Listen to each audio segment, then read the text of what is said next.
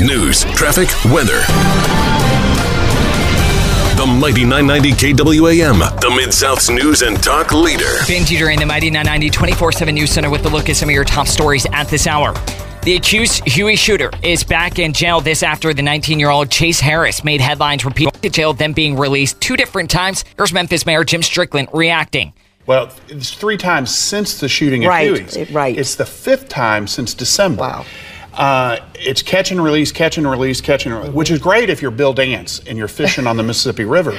But it's not great when you're in a court system. He shot at individuals, an off-duty police officer, and 4 other people in the Huey's parking lot. Strickland speaking to Channel 5, the mayor once again called on judges, judicial commissioners, and a district attorney to stop the revolving door in the judicial system. Harris's new bond has been set at $210,000. Also at KWAMradio.com, a local TV report on crime turned into a drive-by shooting in Whitehaven. Name is Yolanda, Yolanda.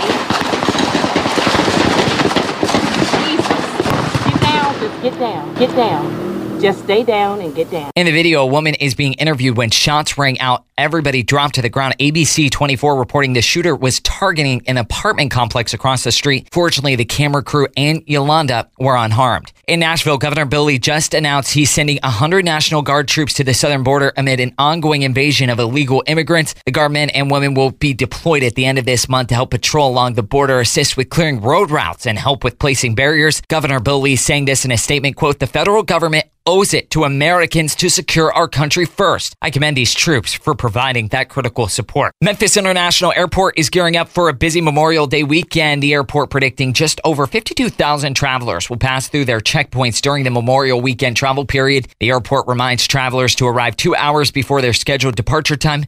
For more travel tips, just go to flymemphis.com. The top local news every hour from the Mighty 990 newsroom and all the time at mighty990.com. A rocky rollout for Florida Governor Ron DeSantis' presidential campaign. His big announcement last night marred by tech issues on Twitter Spaces. The audio-only event attracted hundreds of thousands of listeners. The live stream kept dropping in and out and eventually had to be restarted. In his opening speech, the Florida governor took a not-so-veiled shot at the party's frontrunner. Governing is not entertainment. It's not about building a brand or virtue signaling. It is about delivering results. Recent polling shows Trump with a big lead over DeSantis among Republican voters.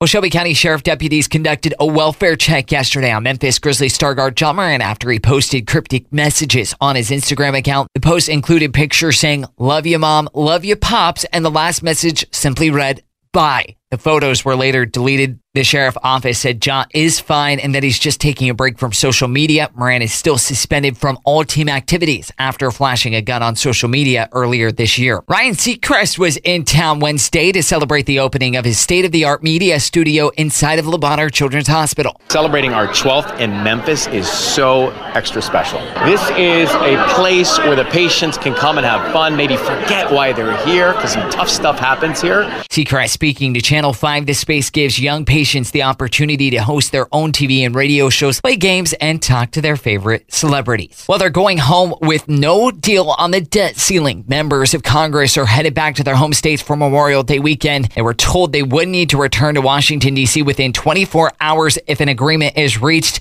Negotiators at the White House met for hours yesterday. House Speaker Kevin McCarthy says progress was made, but not enough to close the deal. Republicans aren't budging on this. They say they will not agree to raise the debt limit until the president agrees to deep spending cuts.